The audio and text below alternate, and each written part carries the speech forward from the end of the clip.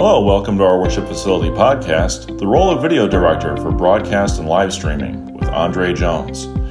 I'm Gene Lass, editor of Worship Facility. Andre, why don't you tell me a little about yourself? Well, I am the CEO and founder of Another Jones Production, which is a production company that part of the business we help faith-based organizations with their video needs from A to Z.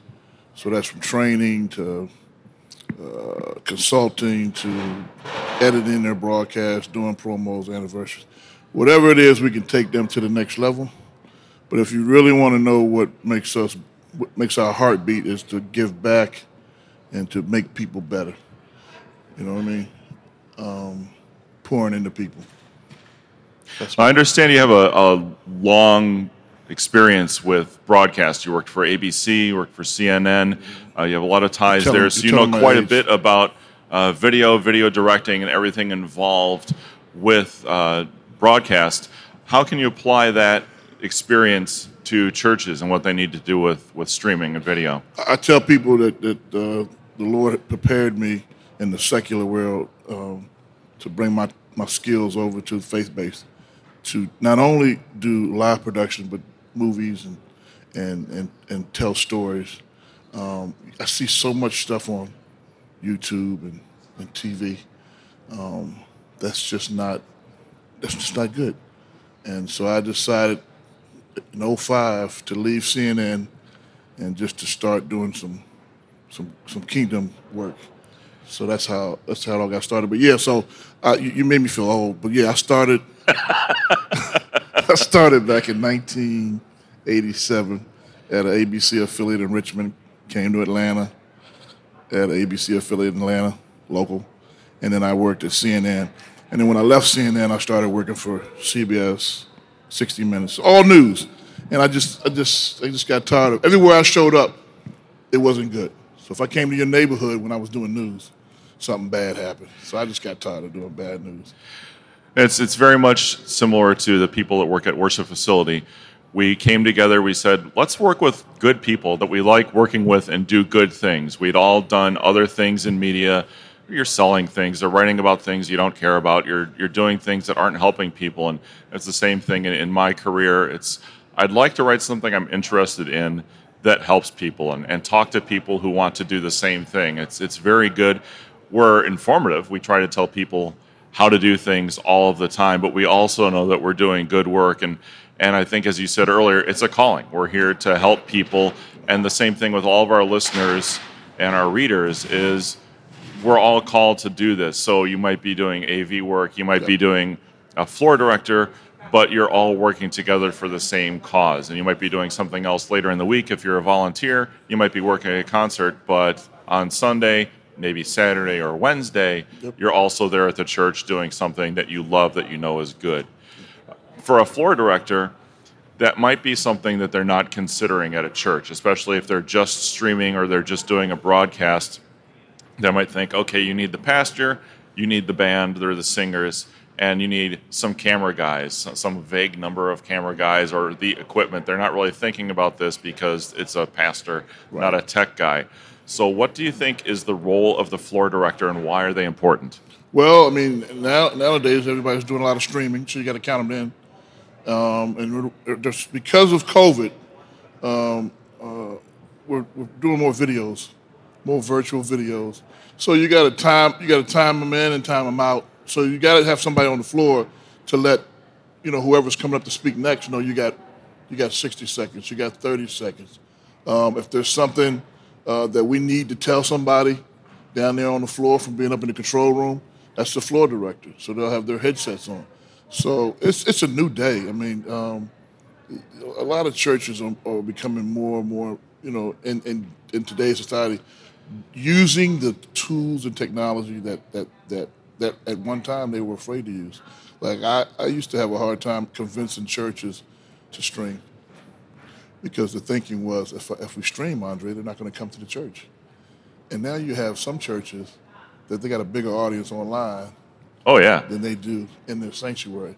And a lot of churches that I deal with, because we consult a lot, and we train, a lot of people just not coming back. They like the fact that they can stay in bed and drink their coffee and watch it online, which makes video. Video went from down here to up here during COVID.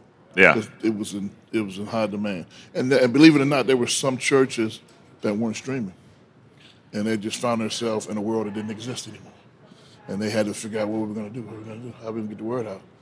So, but yeah, to that floor director, I mean, yeah, badly needed, definitely needed. Even a second audio person, third audio person down on the floor with the mics. Yep. So yeah, don't count yourself out. Floor directors are in demand. I think it's the same thing. You said people have, during COVID, realized that they don't have to come in. And it's the same thing with the virtual office. Like Apple and Google and those guys, they're trying to bring their people back now, or the New York Times just had a problem. And they're like, I don't have to. No, I'm going to work from home. If you want me to stop in once in a while, that's cool. But it's the same thing with churches. Some of them really like that in-person presence, and others realized I could watch this on TV or on my phone or something else. And we have to remember that streaming, as we said in an earlier podcast, it's not only growth, it's survival. You need to reach these people. You're doing a calling. You're guiding them spiritually. That's the key message. So they don't have to be there. It's good when they are, but you have to have both. Right there. Yeah. And yesterday I was, did a workshop, and I played a video clip of a lady who was watching one of the churches that we deal with, watching their broadcast online, smoking crack cocaine with her boyfriend. And she decided enough is enough, and she gave her life to Christ. And a few weeks later got baptized at that church. Wow, that's amazing. And I tell the volunteers, I said, if that don't show you what you're doing and don't get you motivated, then nothing will. And I said, that's what it's all about right there.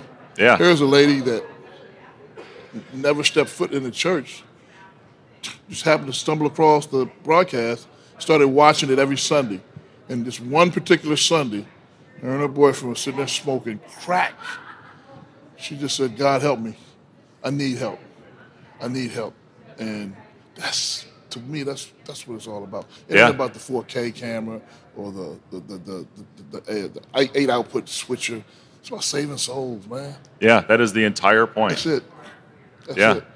Well, I know part of what you do, you did an article for us on Tell Me a Story, and that was how to get pastors to tell very good stories. And that's something you have to keep in mind, which is also the floor director piece, is at some churches, the pastor is all about personality. He's getting out there in the crowd, and he's shaking hands, and he's hugging people, and it's the in-person experience that drives them in and makes them all feel good. And the streaming and broadcast piece is entirely different.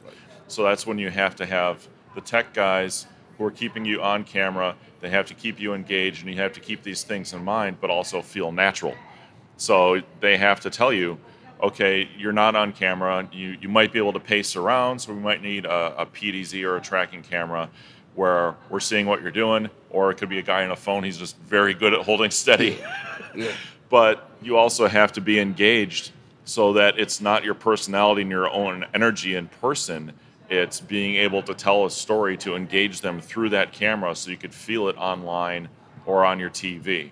Is that something that you keep in mind, and how do you communicate that to them? Well, I mean, that's a good point. You got to look into the camera at some point, because that's your audience also. Yeah. So you have people in the sanctuary, and then you need to every now and then turn and look in the camera and say, "Hey," to my online viewing audience, and be direct that you're talking to them to make them feel, oh, he's talking to me in my pajamas. So, and then let me mention this: we have very short attention spans. Yeah. Right, and so visuals are good too. And as a pastor would tell a story, you may want to incorporate a short 60-second video. Yep. Before they get up or something like that. And I always tell, most of the pastors I deal with, their sermons are anywhere from 25 to 30 minutes. Because, people just, they'll be listening to you for 2 seconds and then gone. And then, of course, music. So because of the internet the way it is. It has made us step up our video game. Yeah, A whole absolutely. lot. We've had some articles on that too. Your growth is going to be in Gen Z, the people who are 25 and younger. Yep. And for them, everything is 8 seconds. Yep. 8 seconds, Yep. 30 seconds, Yep. 40 seconds. Yep.